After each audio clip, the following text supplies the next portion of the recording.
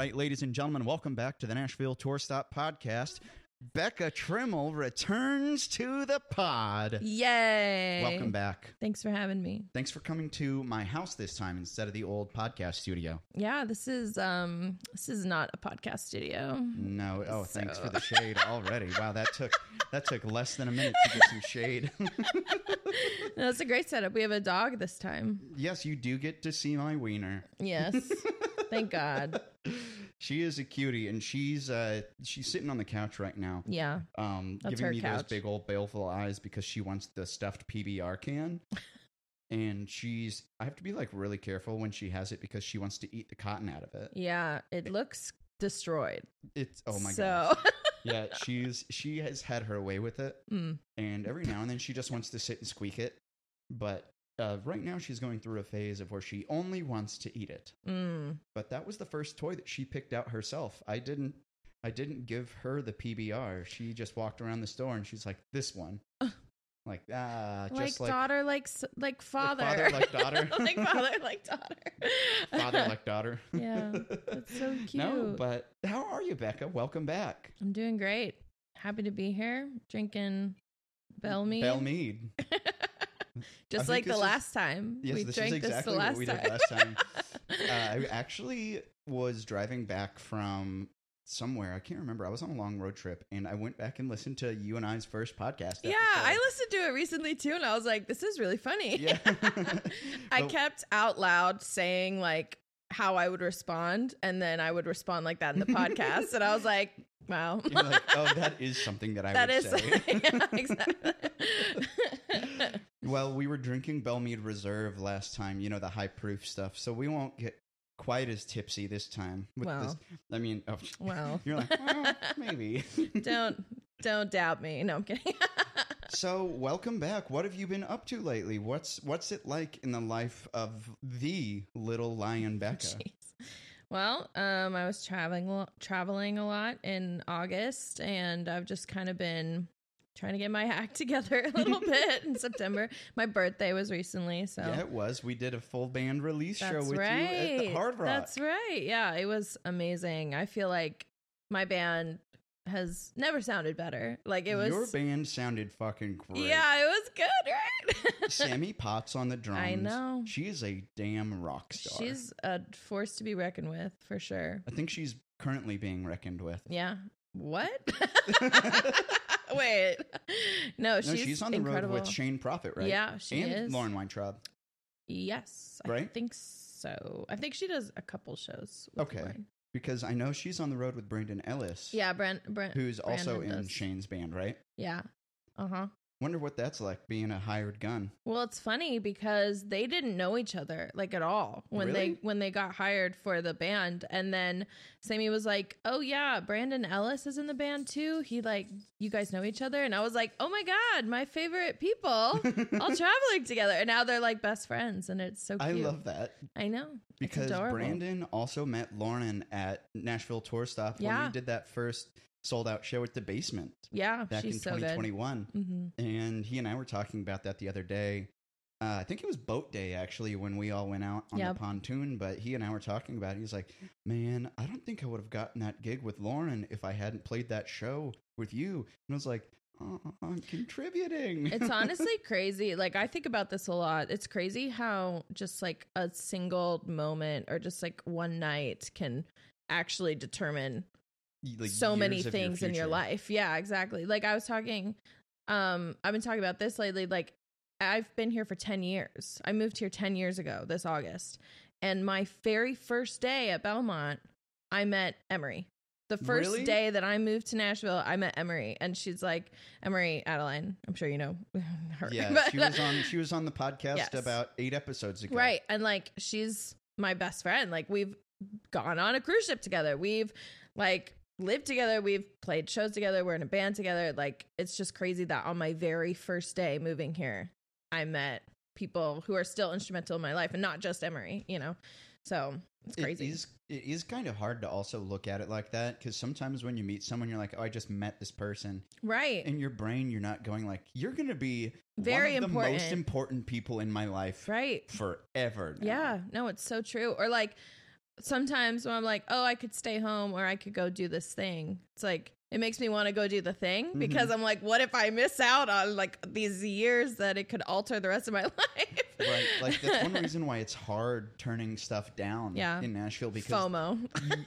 in your brain, it would be like playing the lottery. Like you play the same lottery numbers every week, and you know the one time you don't play it is going to be the week that you would hit the super mega millions Powerball, whatever. It's like the same time you don't take that one dinky writers round at wherever bar in Joesville, wherever, Nowhereville, Tennessee, will be the one time that lineup had like Scott Borchetta's there, and I'm looking to sign someone. Or like yeah, exactly. This why it's just like scary living here, because the opportunity does exist. Yeah, everywhere, all the time. Like, so after I graduated Belmont, I didn't play out for a while. I was just like not really. Did you need a break? Yeah, and I just wasn't. I was like, oh, I'm not a like singer. I'm not an artist. I'm just a songwriter. So I just was not focused on playing rounds or shows or anything.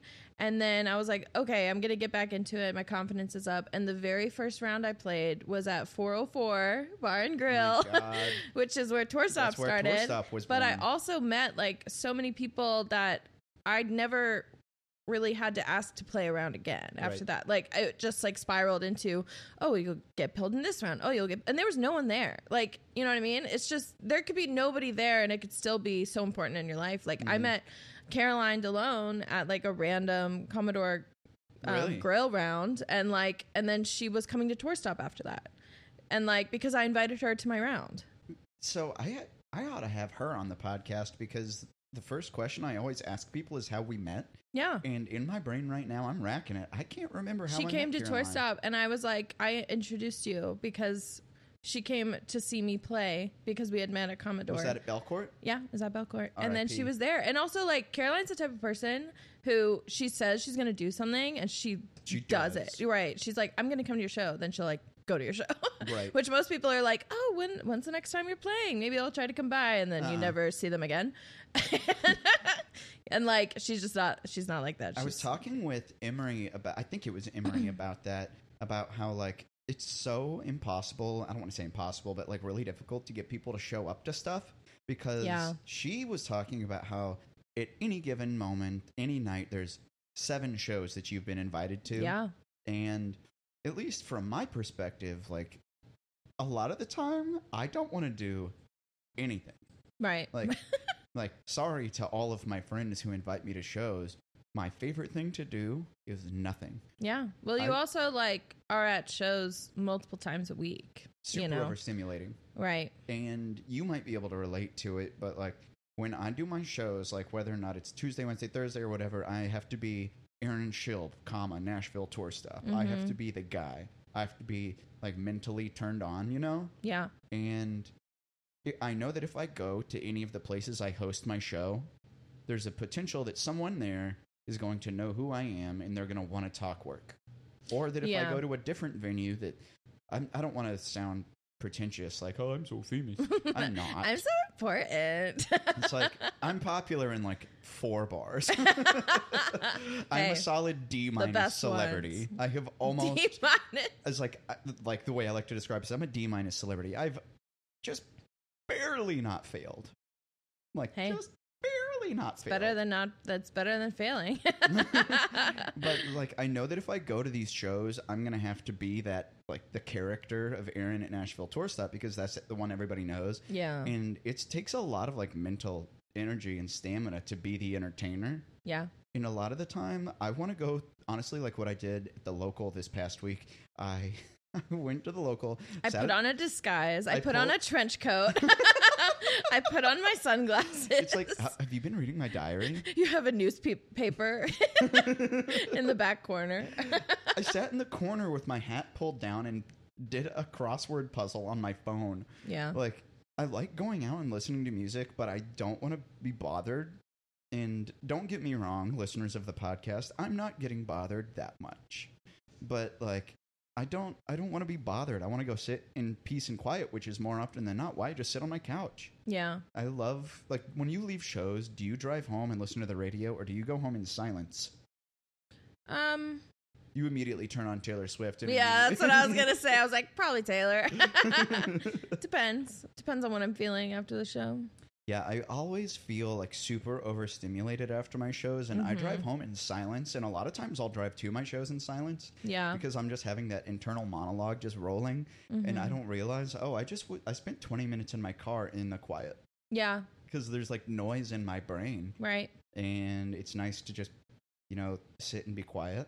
Yeah, peaceful. Just have nothing happening to you. Listen to the besides brown noise paying attention to the road. Yeah.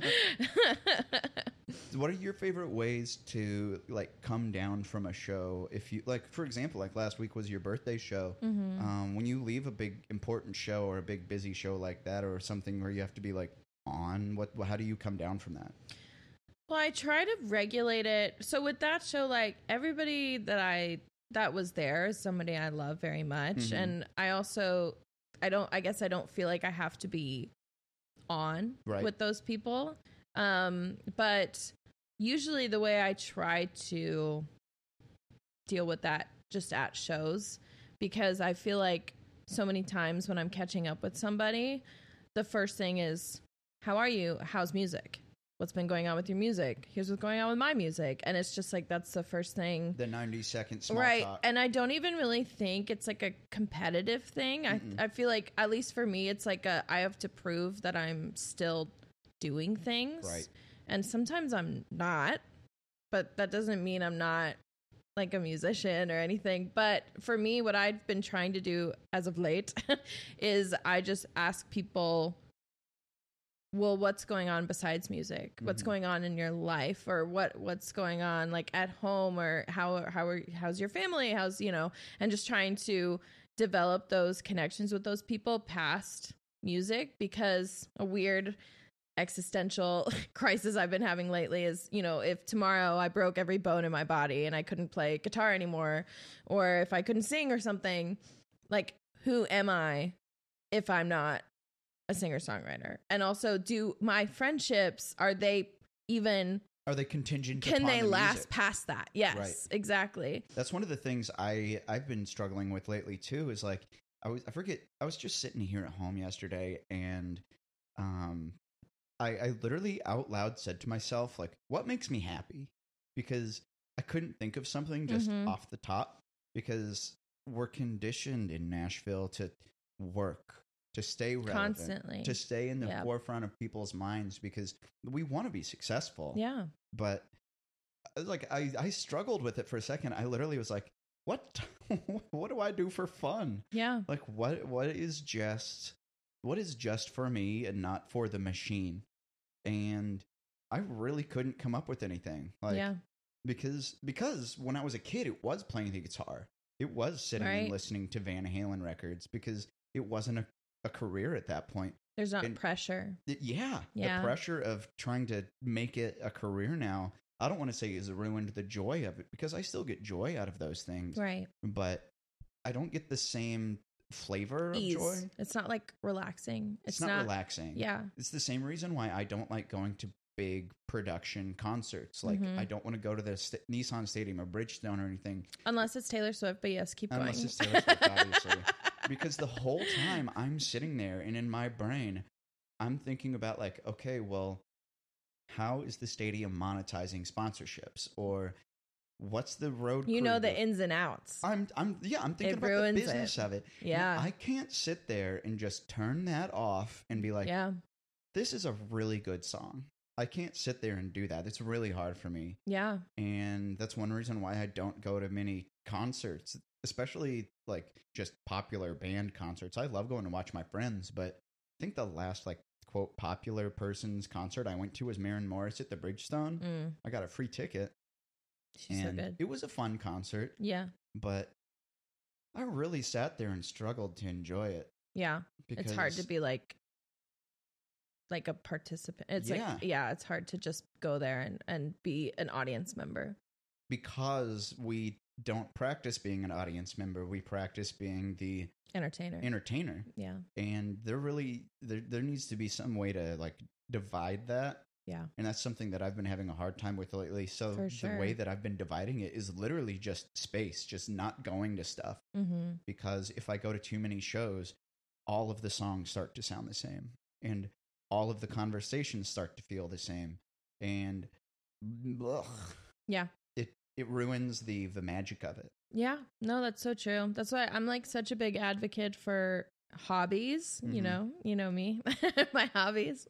I'm always like taking classes or doing random things because I feel like it's really important for creative people to find creative outlets that like don't determine their success in life. You know, like you could still be a creative artist person and then go try out some new thing like pottery or acting or something like that. Right. But the whole world doesn't depend on how well you do in the class, you know? Your livelihood isn't contingent upon the success of the hobby. Right. And you're doing it to like get better at it and like have fun, but you don't have to be amazing at it, especially at first. It's just like, and I really love doing things where I'm not in my head thinking, because I feel like with songwriting and performing, like you have to sit in your feelings and your thoughts and you're just living there. So I really like doing hobbies and creative things that like pull me out of it. Like with painting and stuff, like I'm very much focused on what I'm doing. You're right there in that moment. Right. And I'm not thinking because I'm so focused on like what I'm doing, I guess. I feel like that it's kind of weird because I'm not a huge video game person. No, but that's the same. Yeah. I have my Switch. Yeah. I play my Switch all the time. Yeah. It's like, I'm not a gamer, but it is nice for the same reason why I love TV and movies. Yeah. Is because if I can hyper focus on something that removes me from that constant stream of like work thought, it's really nice. Yeah. And that's how I relax, is trying to remove myself from a situation where I might work or where I might think about work. Right. And something I've been doing lately is leaving my phone away from me. Mm-hmm. And it's a blessing and a curse, communication, because people can reach out to me any time of the day, whenever they want. Hey, can I play a show? Yes. Aaron, I was wondering, actually, could I play a show? So you're like, actually, I don't care about the podcast. The real reason I'm doing this again is so you can book me more. But no, I've been leaving it away from me, and I watched the Minions movie over the weekend. I haven't seen it. I mean, it's so good. Sorry, I interrupted you. No, go ahead. I was gonna say I watched Monsters University like recently. I just watched that too. It's so good. I actually cried like 7 times. Like it was very, but it's so emotional because I'm like I was relating to it so hard just with music and stuff. Of just like I'm born to do this thing, and he like literally can achieve it no matter what he does. Right. And it made me cry like a bitch. But like, I was this like, struck a chord that I was not prepared for. I love like Pixar movies and stuff though. Like I just, but I should probably see Minions. See what the big deal is. It's a children's movie, right? Which means it's not sad. Yeah, it's just got dumb. But sometimes they're still so like heartwarming. Just cream of the crop, just very simple to understand jokes. And I don't have to work to be like, yes, Oppenheimer. This is a complex, dialogue. But it was a good movie. I want the Minions to go. Like that's what I want. That's what I want to watch. Yeah, that's what I want to watch because that's easy to understand. I don't have to think. Yeah. I just get to watch something dumb for an hour and a half, and then the credits roll, and I feel relaxed. Yeah, it's like I probably watch a chick flick like every day. Oh, I watch movies every day. I do too. I consume a lot of TV and movies, but it's just, I don't know. I love rewatching movies. I watched Devil Wears Prada yesterday, and it still holds up. Like, this movie is still. I watched 27 Dresses the day before. I've never seen that one. Oh my god, it's so good. Who's in 27 Dresses? Katherine Heigl. Katherine Heigl. That's yes, right. Okay, I knew it was. What is his name? Matthew McConaughey? No, I'm going to look it up right now. Keep talking. No, I really enjoy rom-coms too because they're so formulaic. You would love it. The beginning is going to be the meet cute. Yeah. And then they're going to fall in love, and then act 2 is going to end. James Marsden? Who? This guy. Oh, James Marsden, yeah. What?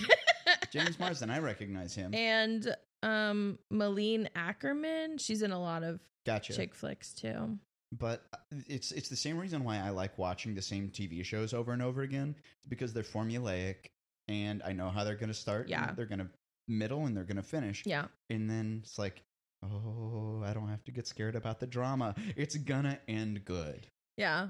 Which is one of the reasons why I like doing it, because it removes me from reality. Yeah. Where I don't actually know how something's going to end. So the way that I fix that, if I'm like nervous or it like causes me a lot of stress to watch something, this actually drives Sean crazy. And Emery too. This drives her crazy. But I read the entire plot before the movie even starts. I do the same thing. Yeah, I literally look it up, especially a horror movie. I do the exact same thing. Especially a horror movie or something that just like is gonna require a lot of thought or something. I'm like, I need to know what I'm getting myself into, because I get really stressed so I completely spoil it for myself every time. But I also really like knowing when something's going to happen and I'm the only one in the room that knows what's about to happen. You're like, ooh, you're about to... And then I'm just watching their reaction, even though I've never seen the scene. Like, I started doing the plot reading after I watched a horror movie with an old girlfriend of mine.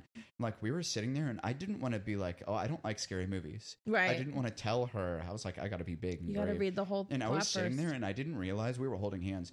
I was like gripping her hands. What movie was it? A Texas Chainsaw Massacre. Ew, I've never seen it. I can't do gore. I can't do gore. I was sitting there gripping her hand so hard. She looked over me and she straight up just goes, "Bro, are you okay?" And and that's when I like snapped back into reality. And I was like, "Oh, I don't like this." reality. It's like, I really don't like this. She's like, "My hand hurts. I can tell." So that was when I started having to go through these movies and be like, all right, and the scary part's going to happen. Okay. So there's actually a website that will tell you the exact minute to second when jump scares happen. Oh. In every horror movie. I don't know if that would even help me. I'd be like, oh, it's 9 seconds, right? 8 seconds, right? 7 seconds, right? But I feel like there's so many jump scares that are so stupid, like for no reason in horror movies, especially like in the beginning. Mm-hmm. Before anything actually happens, they like open and like a cat jumps or something, and you're like, "Oh shit!" Because you're just so on edge. And I'm like, I hate it. So, are rom-coms your actual favorite movies?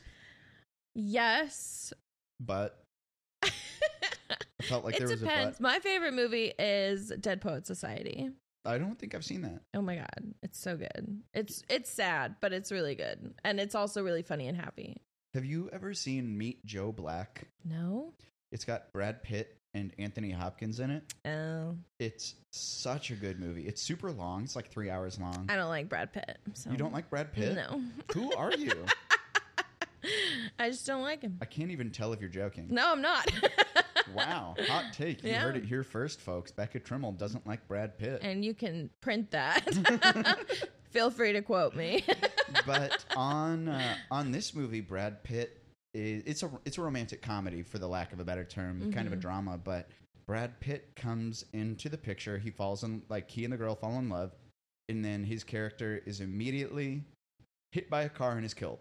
Oh my god! So maybe you would like it because you hate him and he dies immediately. Oh, okay, that's fine then. But his character, or at least the actor of Brad Pitt, comes back, and I don't like that. But he is the embodiment of the Grim Reaper. Ew. He comes back as Death, and it's such a cool movie because everyone just thinks that he's this girl's boyfriend. Yeah. Except for the dad, Anthony Hopkins, who knows that he is Death, mm-hmm. and knows that he's getting ready to die because he's met Death. Mm-hmm. And they have to go through the entire movie of like her falling in love, and so the main girl like falls in love with Death. Like it's an interesting concept for a movie. That's cool, I guess. It's a good movie though, so if you're willing to give Brad Pitt a chance. I'm not. I'm really not. So where did this hatred of Brad Pitt come from? A lot of reasons. Also, we've got a lot of time. He's also just not. He's not nice to his kids and stuff. He's not allowed to see his kids. Did you see? Angelina Jolie got canceled. Babies? He got canceled. I mean, I don't know anything about the man. Well, you gotta look it up. The myth. The legend. The legend of Brad Pitt. I honestly can't name a Brad Pitt movie that I like. So that's also Mr. and Mrs. Smith. No. You mean the movie where he cheated on Jennifer Aniston? And then they try to kill each other? Yeah. No, thank you. I don't think I can even name that many other Brad Pitt movies. Yeah. Oh, he's in Inglourious Bastards. That's the one I was going to say. I've seen it once. It was fine. I like that movie. It's fine. So what movies do you like? I like, okay. Give us a glimpse into who Becca Tremmel, who I am. The woman Well, like is. I said, Dead Poet Society is my favorite. And then I would say A Promising Young Woman is tied with The Little Mermaid. How did you feel about the live? I love it. I haven't watched it. I love it. It's on Disney Plus now. You can stream Disney it. Plus. It's so good. I don't know how the world would feel about a grown man just sitting and watching The Little Mermaid, though. Yeah, but it's good. Okay. Period. No, it's so good. I watch The Little Mermaid every year on my birthday. Do you really? I do. And but the live action came out on September 6th, the day before my birthday, so I was still able to do it, but I did it with the live action this year. So you have other and I saw it in traditions? theaters. I saw it in theaters in June. What are your other birthday traditions? Because I know you're a girl who loves her birthday. I do love my birthday. Are you the birthday week celebrator? Yeah, I used to be. I've calmed down. I calmed down a bit this year. My friends will tell you that though. Like Sammy, everybody gets so stressed around my birthday, my close friends and stuff, because I'm like, have you ever seen that episode of New Girl where Jess is like a psycho about her birthday? Oh, yeah. And like it cuts to Cece giving her like a sweater. And Jess goes, made in China? You're taking me to China? Because she just like expects the world.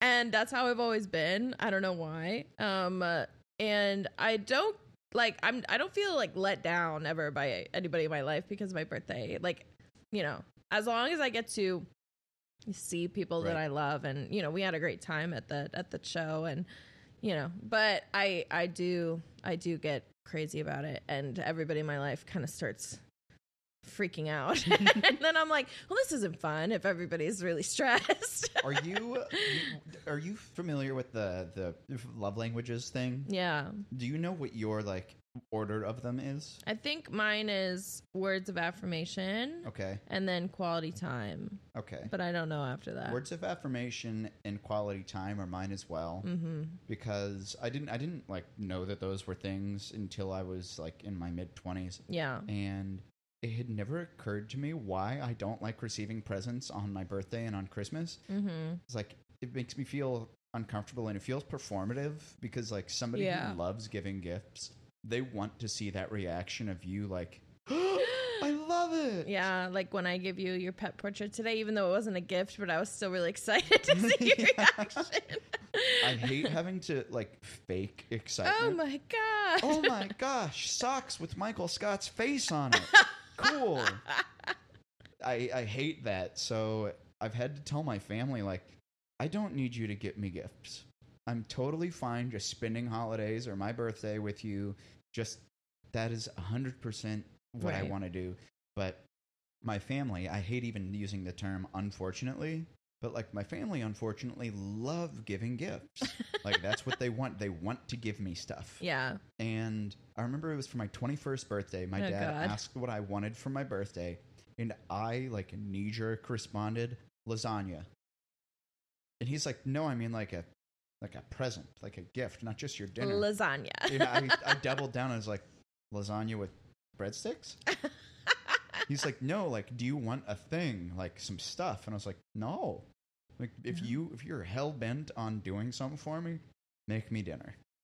Like, if you're listening to this, listeners of the podcast, do you want to send me a present? Make me dinner. Make me dinner. Send me a gift card to Olive Garden. Oh my god! Because when I'm there, I'm family. I honestly haven't been to Olive Garden in so long. You haven't been out to dinner in so long? No, I went there. No, I haven't been to Olive Garden. Oh, Olive Garden specifically. Yeah, sorry, I was thinking that. I think I went to Olive Garden the last time when I was a sophomore in high school, going to prom. Where you have to do like the quote fancy dinner. Yeah, I think that's the last time I went to Where Olive you show Garden. up to an Olive Garden in a full tuxedo and dress. My dress was like white too. Like I looked like I was getting married. Nothing like eating a bunch of red sauce spaghetti. Oh my God.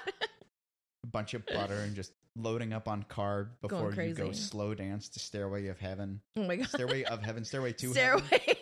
Heaven. Stairway of Heaven. Oh, the Stairway of Heaven. Tennessee. You heard Baptist of it? Community cover of it. The Stairway of Heaven. Oh my God, that's so funny. Yeah, but I haven't been to an Olive Garden in a long time too. I used to live in Antioch. Yeah. Where there was an Olive Garden down the road from where I lived, and I think that the actual last time I went there was when I moved to Nashville in 2017. My dad helped me drive down to town and helped me move into my apartment. And I didn't have any food. And he's like, oh, let's just go to the Olive Garden across the street. I'm like, oh, okay. That's so cute. And he bought me dinner there. And then he just patted me on the back. He's like, well, have a good time in Nashville. And he just drove away. And I was like, bye. Bye, Dad. That's so sweet, though. I had a great send-off. Yeah, that is pretty good.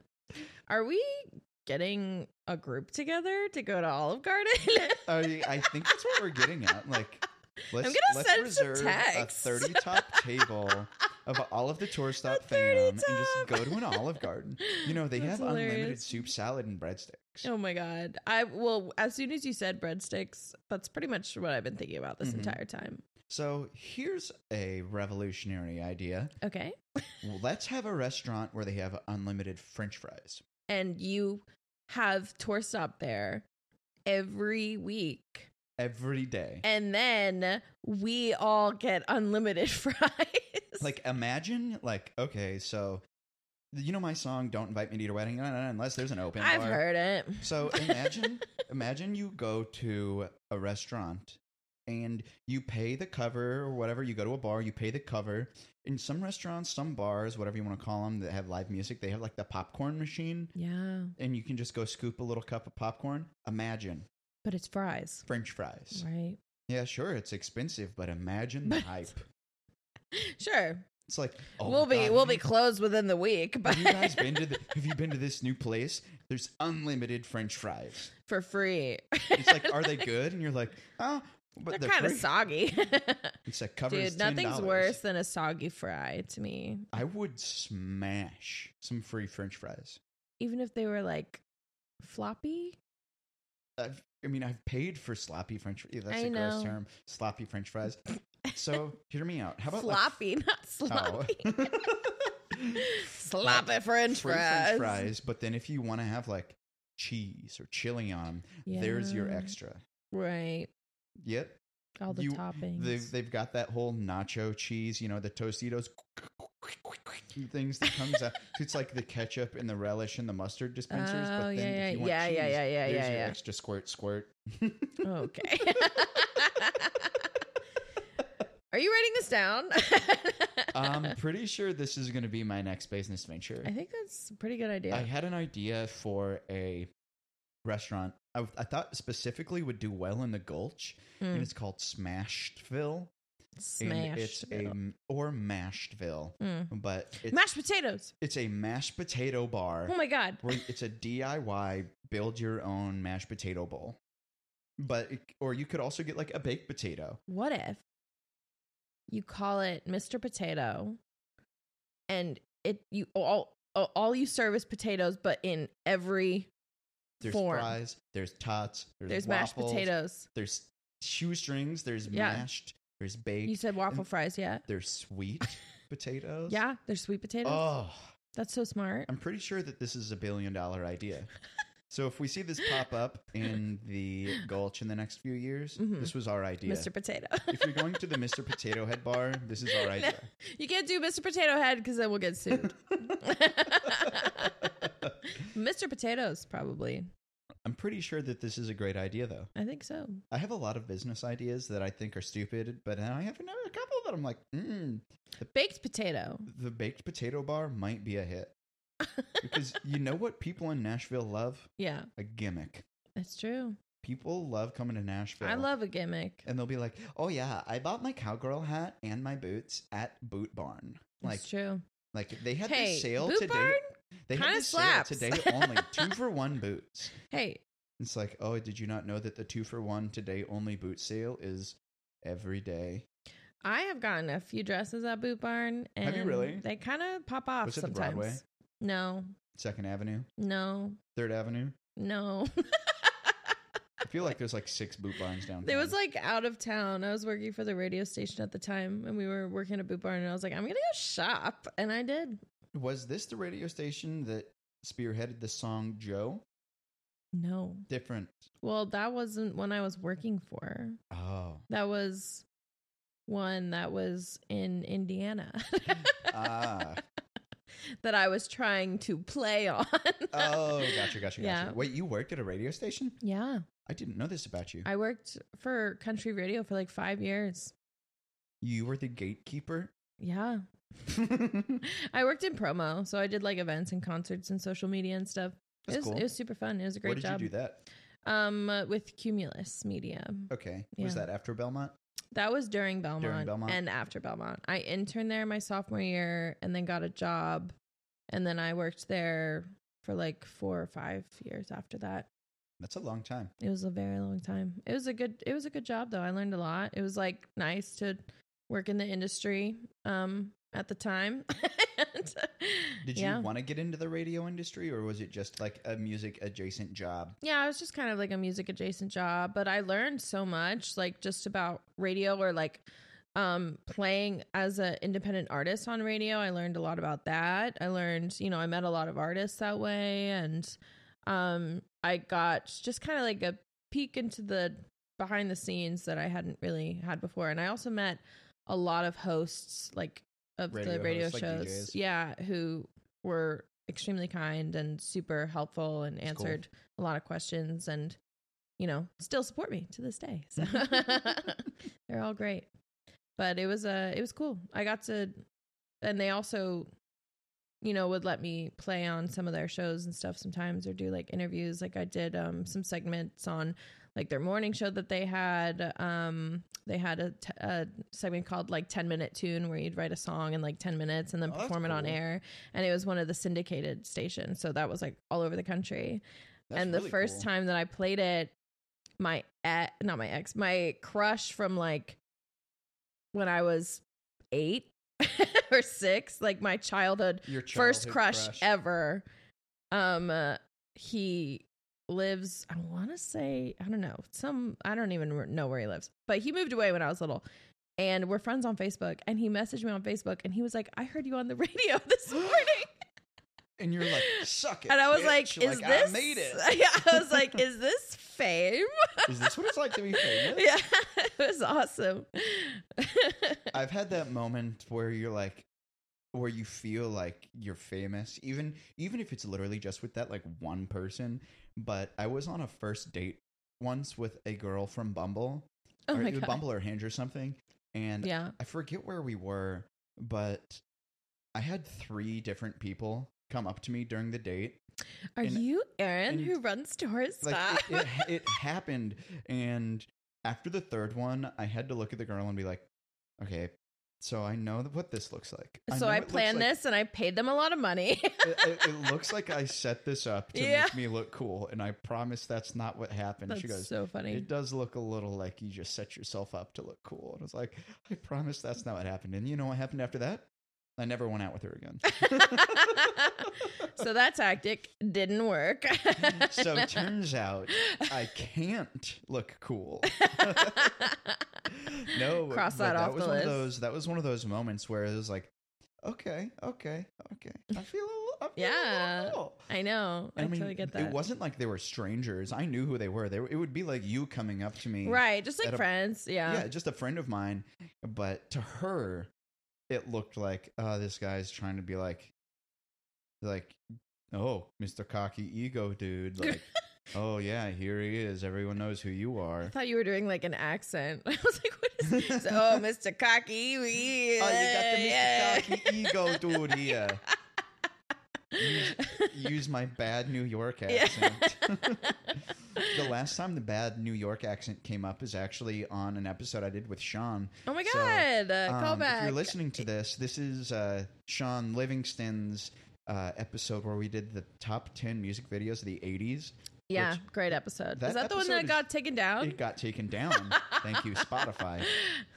But so funny. We drank so much on that episode. I remember hearing about it. I was super, super, super fun times, but I got locked into a bad New York accent, and I had to go. Well, Paul was there too, right? Yeah, I had to go in and That's cut why. I cut in so much, or I cut out so much of that episode already, and I'm honestly a little relieved it got taken down. That's so funny. It was so hard to edit sober. Yeah. Going and listening to me. Chaos. That's all it was. Just chaos. Just loud shouting. Over one another. Yeah. Oh my God. Sean and I, bless both of our hearts. We both love to talk. Yep. Yep. Yeah. And we talked over each other a lot. That's like the worst thing is when you're listening to a podcast and they're just like blah, blah, blah, blah, all over each other and you're like, okay, why am I? And you don't hear any of the words. Right.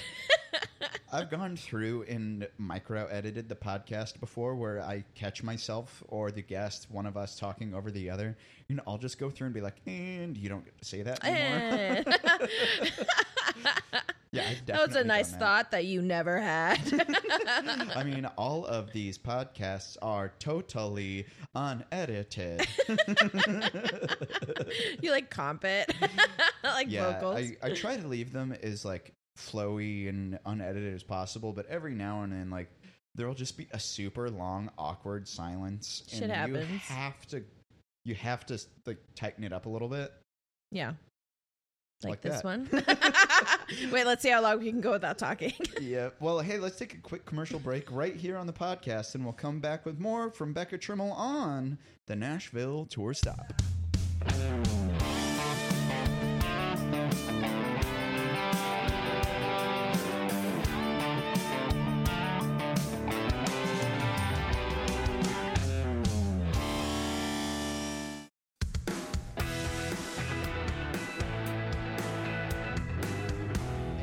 And we're back with the homeschool girl herself, Miss Becca Tremmel, right me. Here on the pod. Belka. You almost just kicked Phyllis in the face. This is a little more unhinged than the usual ones because so many of the first times I have people on the podcast, I have to do the very... Yeah. Like, tell me about your upbringing in music. And this time we're just like, let's talk about the dog. Tell me about your childhood trauma. Yeah, you know what I mean? So, like, you just probably listening, you probably just heard Phyllis shake her collar right there. So, Becca. Yes. Tell me about your childhood trauma. Well, it all started when... You're like, where do we begin? Yeah, the beginning. It's like, how far back do you want me to go? Birth.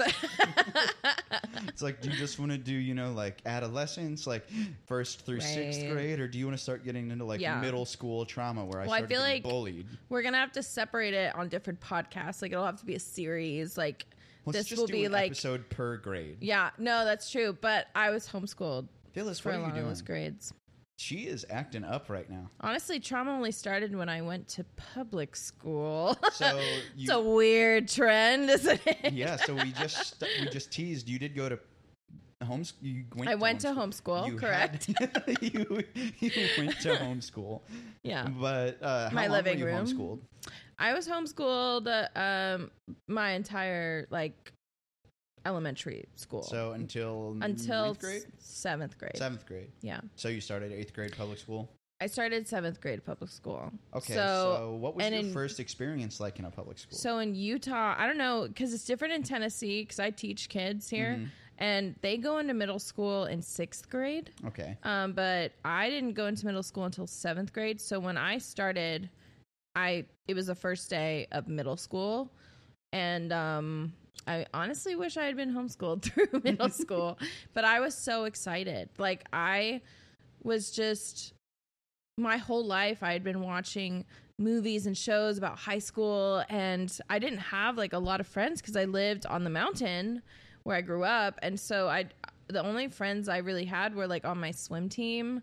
But even then, like I couldn't spend time with them because I lived a half hour away up a canyon.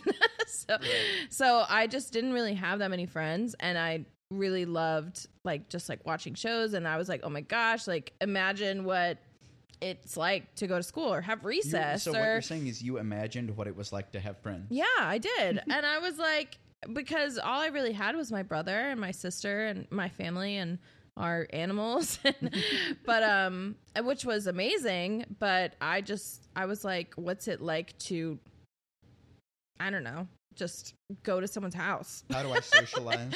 Yeah, or just like have a sleepover. Or did your not your middle school, did your homeschool program not have like homeschool get-togethers? No, because we were on a mountain. I cannot stress it enough. My mom, I was on a mountain. Well, my mom and my dad were not working at the time. So my dad like took a break from his job for a few years, and my mom was staying at home, and she was our teacher. She like did everything. She had like a homeschool teacher like card thing that let us get a bunch of books and curriculum. Utah. Sundance, Utah. Just for those of the listeners who skipped episodes. So there were like a couple kids on the mountain that we would hang out with, but they kind of left, or they were there like seasonally, you know? Not a lot of people lived there full time. A couple people did. But not really a lot of kids. And like, even I was like, what's trick-or-treating like? I couldn't trick-or-treat because I didn't live in a neighborhood, and it was always snowing on Halloween. So like one of the houses on the mountain was like, oh, bring all the mountain kids to our house, and we'll like have the parents go behind doors in the house. And that's how we trick-or-treated until I was like 15. So I know we didn't originally, which was like, amazing. Let's talk about trauma, but here it is. No, but it's great though. Like it was amazing. And I got to experience a lot of other amazing things. Like my family is super close. We went on road trips all the time. I saw so many national parks. I've been to every state besides Hawaii and Alaska. Really? Like, yeah. And we only were homeschooled like a couple hours a day. We would start at like 9 and finish at noon. And then the rest of the day, I would have like music lessons or horseback riding lessons or swim team. Like I was able to figure out what I wanted to do from a very early age because I wasn't in school all day, you know? I do think about that because when I was in private school growing up, there were a bunch of classes that I'll be brief, but I don't use that knowledge ever. Right. You know? But it's like, what I appreciate the, late 90s, early 2000s computer classes I had. Yeah. It's like Mavis Beacon teaches typing. Like that was relevant information. I was like, I really wish that I didn't have to take like art class because I was never ever good at painting or drawing. I got a C- on a 10-point grayscale ruler. Oh my God. Like my art teacher was like, do you really just not see how much darker this one is than this one or how much lighter this is? And I was like, no. Like I was bad at it. That's okay. And I was like, I wish that I hadn't had to devote that much time to something that I didn't care about when like I obviously even as a kid I cared about like music class and stuff like that. I wish that I had the foresight or the school had the foresight to be like, this doesn't seem to be a strength of this child. Right. Let's put them into something that maybe they can do. Yeah, for sure. And I feel like I'll probably, if I have kids or something one day, like I would love to homeschool them because I feel like it really helped me, like I said, just like figure out what I liked and I wasn't wasting time in other areas. Like, cause I wasn't behind at all when I went into actual school. I wasn't behind at all. But I was only doing actual school for like 2 or 3 hours a day, Yeah, you don't need to spend an hour a day learning calculus, which so many kids in high school do. And then you graduate your senior year and you're like, well, that was useless. Yeah.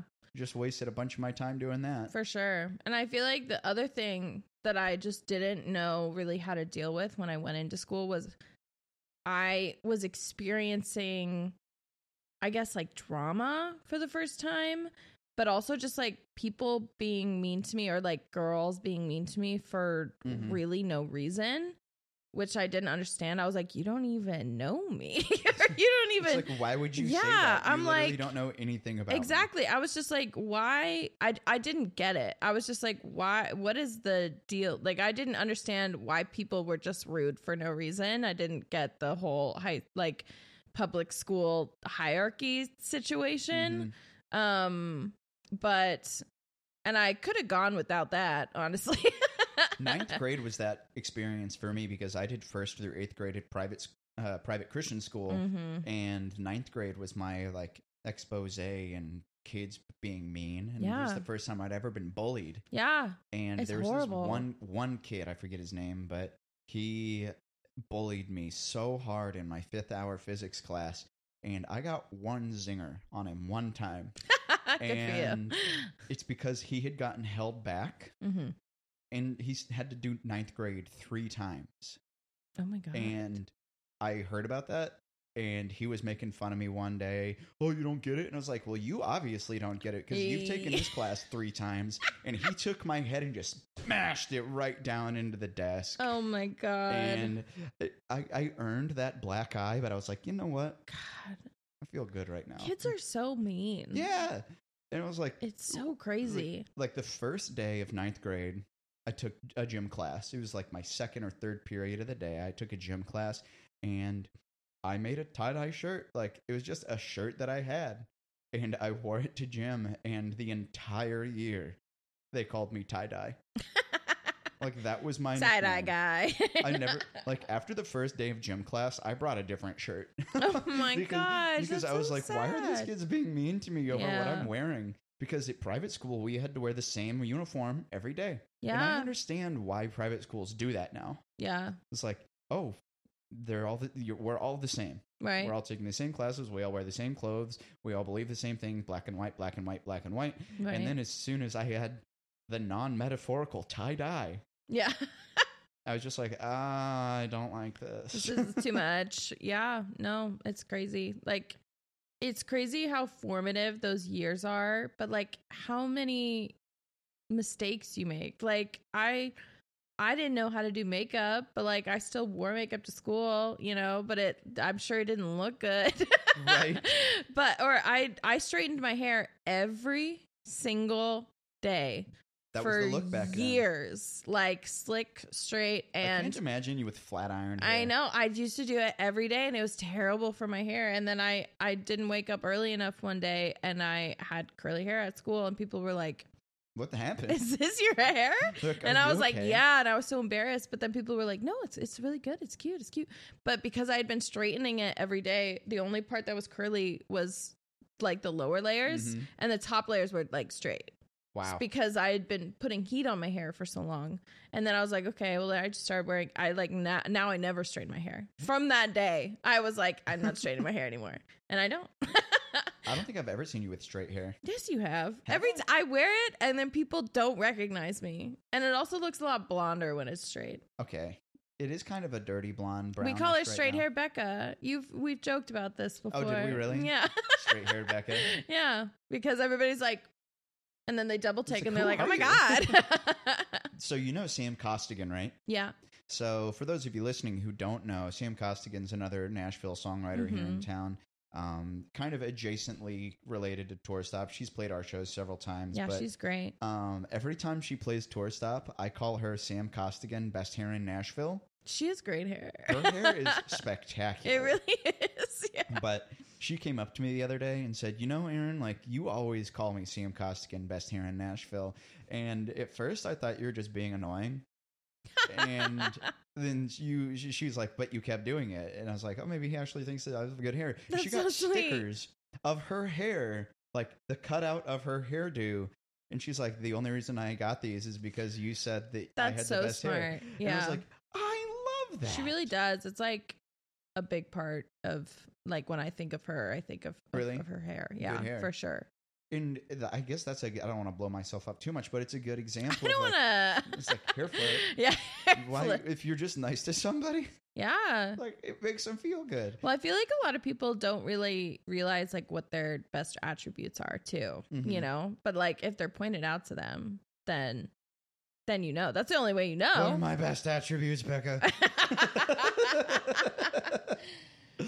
I love that you're I'm like thinking. I don't know. You're funny. You don't have to answer that. Please don't answer that on You the write funny songs. That's a personality trait? Yeah. Is that an attribute? Your sense of humor is a personality trait. What do you like most about me physically?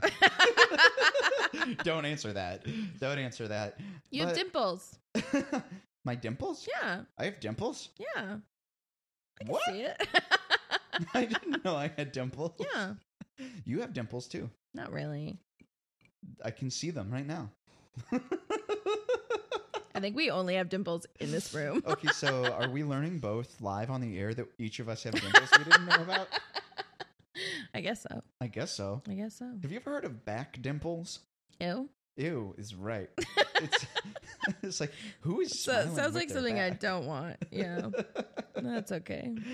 Well, Becca, you said you've been working on some stuff. What's going on in the Becca Tremmel world these days? Because I know we just talked about like having the conversation of like, what's going on with you, personally. Yeah. Right. I do want to hear the professional stuff though. What's going on in the artist career? You're going on a tour soon, aren't you? Yeah, so Sean and I are going on a tour We in should October. say his full name. We haven't said his full Lon name. Right? Shivingston. Lon Shivingston. And I You're dating an NBA player. Yes, I am. It's been great. He's so tall. No, so we're going on a tour in October. It's gonna be great. We're kind of going like across the country to Utah, where I'm from. We're starting in Cleveland, where he's from, and playing a show there. We're doing some stuff with his family. We're going to Cedar Point for Halloween weekend. Yeah. And then we're going up to Chicago to play a show on a Sunday, I want to say. And that, I forget what area it's in. Is it Highland Park? Something Park. It's a super cute area. And then we are going to St. Louis. Cool. Chicago, Missouri. St. Louis, Kansas City, Utah. Yes, Kansas City, Utah. Back to Ohio? Denver. Denver? Yeah, Is that all over that's the where place. Emery lived for a little while, right? correct. That's cool. That's where she's from. Really? Yeah. You Look at didn't me know learning that? things about my friends. I'm You kidding. didn't know totally that? knew she was from Denver. It's Like, she literally says it every time she plays. That's crazy. It's like, no, I remember when she moved away back to Denver, I was so sad. Yeah, I was devastated. And then we guilted her into moving back. Oh, yeah. I did that. Every time she came and visited, I was like, when are you moving back? Until she would cry. It's kind of how I feel. So a good friend of mine named Paul Ivy just moved to Iowa. I miss him And so much. I know. I miss him so much, too. A good friend of mine who's on the podcast once. He's so sweet. About a year and a half ago, but he just moved to Iowa, and I'm not trying to guilt him into moving back. Already. But I called him the other day, and I was just like, man, I miss you so much. And I know I got him. Yeah. He's so Paul, sweet. if you're listening to this, he's not listening to this. Yeah, no. But it is hard when your best friends move away. It's so hard, especially like with Emery. We went from being on a cruise ship together, literally spending every single waking and sleeping moment together, to living together during the pandemic. We've talked with you about it, and about it. I just heard my own accent. All right. We've talked with you about it, and we've talked with Emery about it. You did the Carnival Cruise Line, right? Yeah. Now, one of the things Emery and I talked about that we didn't get a chance to talk about that I'd love to ask you, is that something you would do again? Yes. And Emery's answer was yes, but she wasn't thinking that she would want to do one of those super long I'm the same way. again. We talk about this all the time, her and I. We kind of want to do like the fill-in couple week long situation, because the 4-month contract that we did, our first one, was so long. And she might have said this, but like the first day we got there, we weren't even put in the same cabin. So yikes. We get to this cruise ship. I've never been on a cruise ship in my life. and we were filling out all this paperwork. We also didn't know where to eat the entire first day. We didn't eat for like 14 hours. Yikes. And because we didn't know anything. Mm-hmm. We were literally put to work immediately when we got there. And here's your stateroom key. Here's the stage. Please plug in. Exactly. And we didn't know anything. We got in trouble the first day. Like, it was crazy. And then we had to go back to our own rooms, and we weren't even together because it was like a risky thing to put two new people on a cruise ship together in the same room because we didn't know any of the procedures if we were going down. So, right. But the first day we both got there and we were like, we have made a terrible mistake. We were like, this is not good. And also the first month was amazing, but it was also really hard. Like, you feel so disconnected from everybody back home. Like, I felt disconnected from my family. I was having situations back home with friends happening, and I couldn't talk to them about it because I only had service occasionally. I had a boyfriend, and that was really hard. Like, it was all super hard. But we were in Mexico every 3 days, and that was amazing. And the experiences we had, the people we met, incredible. Like, just playing music for 4 hours every day for people, that's incredible. And exactly. We were full-time musicians, and we were also really honing in our craft and working with each other and learning that because we had never really played together before that. We were we're a duo, but we didn't. Right. We never played together besides Didn't you rounds lie and stuff. About we saying did. You knew we 300 songs. Yeah, exactly. So it was just it was amazing. And I always tell people the highs were really high and the lows were really low. And I would definitely do it again, but the 4 months was tough. We were gone for Thanksgiving. We were gone for Christmas. We were there for New Year's. We were gone for my birthday. All of fall. It was summer. It was summer forever, which was cool. But I just missed being able to wake up and walk somewhere to go get breakfast or coffee or to just walk on land or to just, I don't know, you also are at work 24/7. So we had to act a certain way all the time, behave a certain way all the time. We always had to have our name tags on.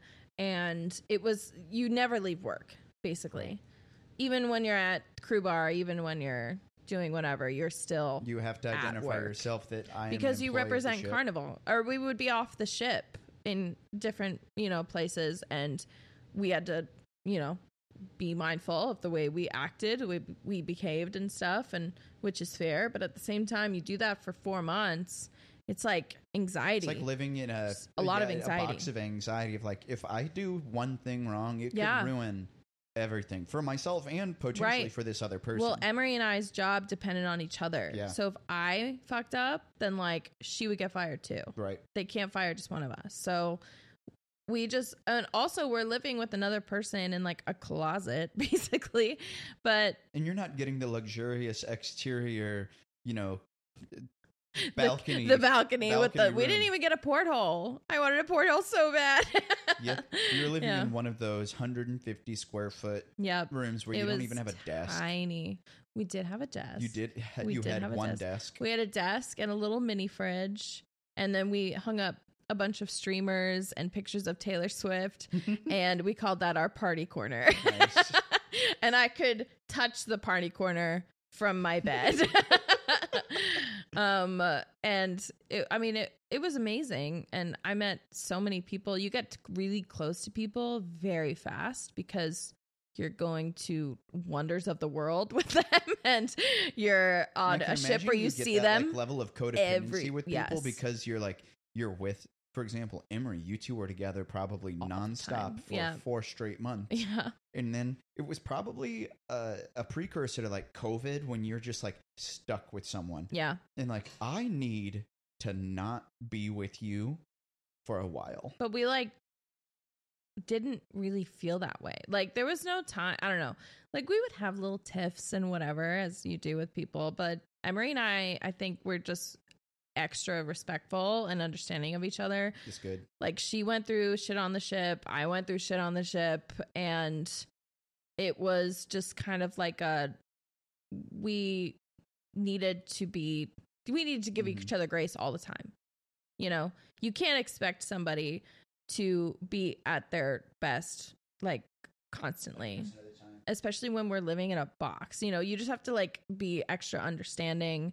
And you like, perfect example of this. I hate the smell of lavender. It is my least favorite smell in the entire world. Great. It's not that good. It makes me nauseous. Like I hate it. I've always hated it. And Emery loves it. It's Emery's favorite smell in the entire world. She loves it. It's like everything to her. And in our room, in our box of a room, she had everything. Everything was scented lavender. Everything was scented lavender. And it made her so happy. And she just made sure it smelled good all the time, but it smelled like lavender all the time. Everything she had. And and I never said anything. Because she was going through a hard time. I had just gone through a hard time and she was really nice to me about it. And I was like, you know, she's going through a hard time. And we went to one of our friends' cabins to do like a face mask night. And the friend was like, oh, do you want this mask that's like mint or this mask that's like lavender? And I was like, I don't want lavender. I don't like lavender. I hate it. And Emery was like I didn't think that she heard it, but she was like, you don't like lavender? And I was like, no. And she was like, everything in our room is lavender. And I was like, yes. I know. And she was like, this is me respecting. She was horrified. She was like, why didn't you tell me?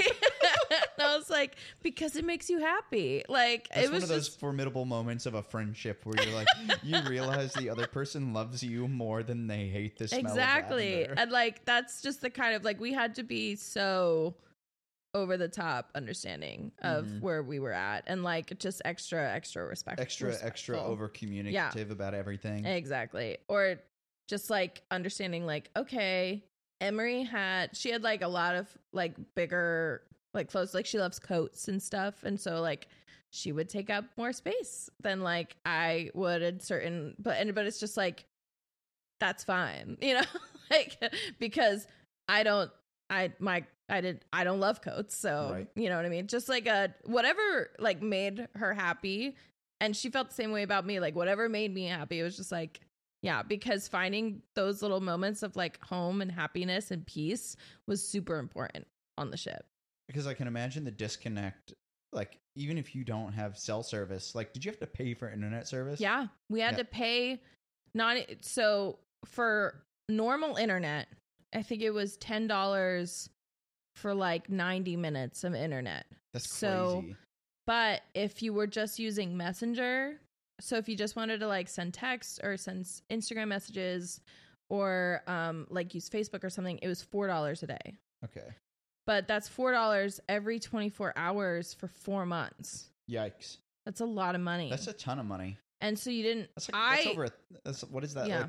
Like $500 or something, $600. So when Emery was like single on the ship, like she was like, oh, I don't have to like pay to use the internet every day, but like I had to pay to use the internet every day. And like it's hard because you want to talk to people back here, you know, and you want to feel connected to them. Home. Exactly. So but then it was like but then also what if you spend $4 on the internet and then you're gone most of the day off the ship, and you just like waste that money, you know, because it's timed. Right. So I bet you did you ever have days off when you were ported where you could spend time like in Mexico at a restaurant or something that might have free Wi-Fi? Yes. Yeah. That was the first place we went. You're like, let's go to the Starbucks inside of a Target here. But my service wouldn't let me talk to people on the phone unless I was in the United States. So every 4 or 5 days I could make calls, but I didn't want to do that the entire time, you know. So we would go to a coffee shop and we would get on the internet, do our things, make our calls, go to Target. We had to get we had not groceries, but like toiletries and stuff. Yeah, it was just like we're back in the States, let's do all of our shit. But we didn't have a car. Also, so we're Ubering around. I was in Mexico not too long ago, and I have AT&T, and I bought the international AT&T plan, and it was like $30 for a month. And I feel like now, if I ever did something like this, that would be what I would want to do. Is just because you may not have service in the middle of the ocean, right? But at least if I'm in Mexico, if I'm there ported for 12 hours or something, or 8 hours, I can still just sit and just dick around on my phone. Right. Oh, this is something to do. Wow. It's at least it's just something to do. That's hilarious. Well, Becca, we've talked about a bunch of stuff. Since your last episode, I do have one other question. Mm-hmm. Are there any places in town that, unrelated to the music industry, are there places in town lately that you have enjoyed going that you would recommend to people who are either listening and live here, or are considering moving here, or just visiting, that you would be go do this or go eat here? Every single time I talk to a tourist or somebody who hasn't been here yet, I tell them to go to the Johnny Cash Museum. The Johnny Cash Museum. It's the greatest museum I've ever been to in my whole life. I have never been there. It's amazing. I cry there. like a bitch every time I go there. It's so powerful. It's so amazing. It's small, but you could spend hours in there. It's so well done. It's beautiful. It's so good. That's downtown on 3rd Avenue, right off of Broadway. Mm-hmm. And it's amazing. Right above is the Patsy Cline Museum. But I went to the Johnny Cash Museum like right after it opened, and they have letters between like him and June, and like him and his first wife, obviously, like when he was at war, just really personal things. It takes you through like his whole story, his whole life, and then it ends in a really great way, and I won't spoil it for you because it feels like a movie, but like it's super powerful. That's cool. I didn't even love him at the time. You know what I mean? I was like, it's Johnny Cash, of course, you know, he's great. But I wasn't like, Johnny Cash. And it's still like, it's very moving. Interesting. So check out the Johnny Cash Museum. Yeah. Did you see the cover I put on my Instagram?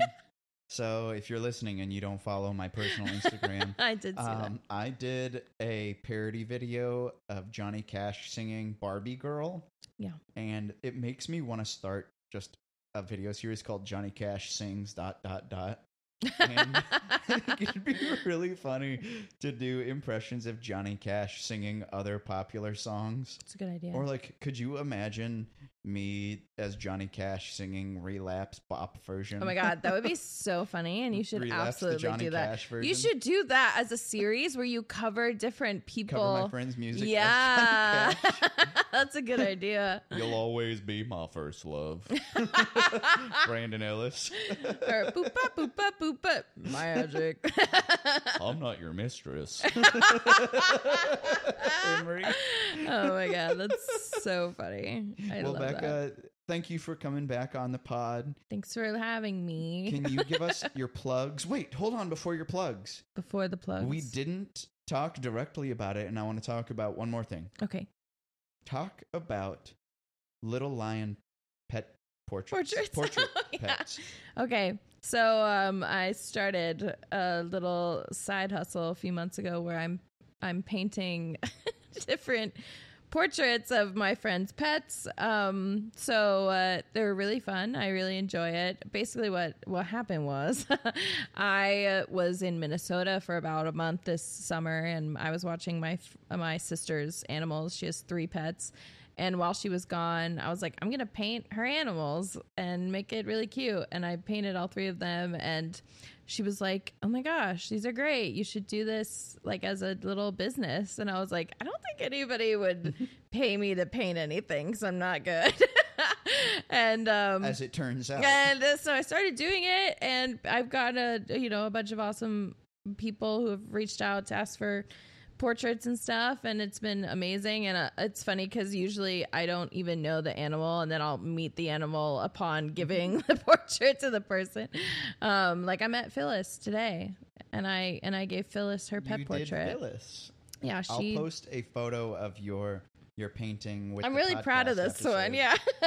It's cute. But yeah, if you're interested in having your pet painted, let me know. Your pet painted, Becca, what is the Instagram for it? It's at Little Lion Pet Portraits. Little Lion. But it's also just really cute to follow along because I post pictures of all the ones I do and the inspo photos of the animals. So it's cute. It's cute and fun. Well, thank you for painting me a portrait of Phyllis the dog. Yeah, and unfortunately, I've made more money on pet portraits than I ever have in music. So that is a harsh reality. Harsh reality. But you know what? That's fine. I love it. Well, Becca, can you give us your plugs on where we can find your music, your socials? At Little Lion Becca on everything. I should be releasing something in the next few months, so look for that. It has to do with cowboys and maybe a man named Joe. And yeah, at Little Lion Becca on Facebook, Becca Tremmel. But yeah. At Little Lion Becca. Correct. On everything, basically. On everything, surprisingly. Yeah. TikTok, Instagram, Twitter.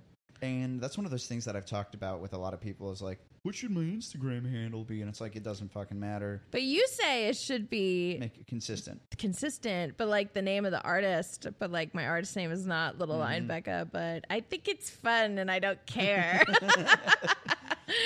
I mean... Ed Sheeran's Instagram is Teddy's Photos. That's true. Like it doesn't. Casey Musgraves is Spacey Casey. Spacey Casey. Mm-hmm. It doesn't have to be like just at Casey Musgraves. Like it doesn't matter. Yeah. The true fans know. So true. Well, if you'd like to follow Phyllis, you can check her out at Phyllis the Wiener on Instagram. I'm about to follow her right now. Follow Becca Tremmel at Little Lion Becca and Little Lion Pet Portraits on Instagram. If you'd like to check out Becca's tour schedule with Sean Livingston, you can do so at beccatremmel.com. You can follow us on your social media platforms at Nashville Tour Stop. And if you'd like to check out our complete live event calendar, you can find us at NashvilleTourStop.com. Becca, welcome back to the pod. Thanks you for having been part of now 2 episodes, I believe. I'm trying to go for 2. like 10. So. And thank you for having played like 50 Nashville Tour Stop shows. 50? Maybe more. Maybe more. Well, Becca, thank you for being here. Y'all, thank you for listening this week. We will be back next week with episode number 98. We're closing in on the Centennial podcast. Oh, my God. We're going to be having a 3-part episode for the 100th episode. That's amazing. We're going to have Mike Dunbar, our original co-host. We're going to have Aaron Cooper, our second co-host. And we're going to have a 3rd part with a bunch of our fans, fams, and friends' favorite memories, along with a few of my favorite memories over the years. That'll be episode number 100 coming up here in the month of October. But until next time, please do remember that all roads lead right back here to the Nashville Tour Stop. Yeehaw, motherfucker.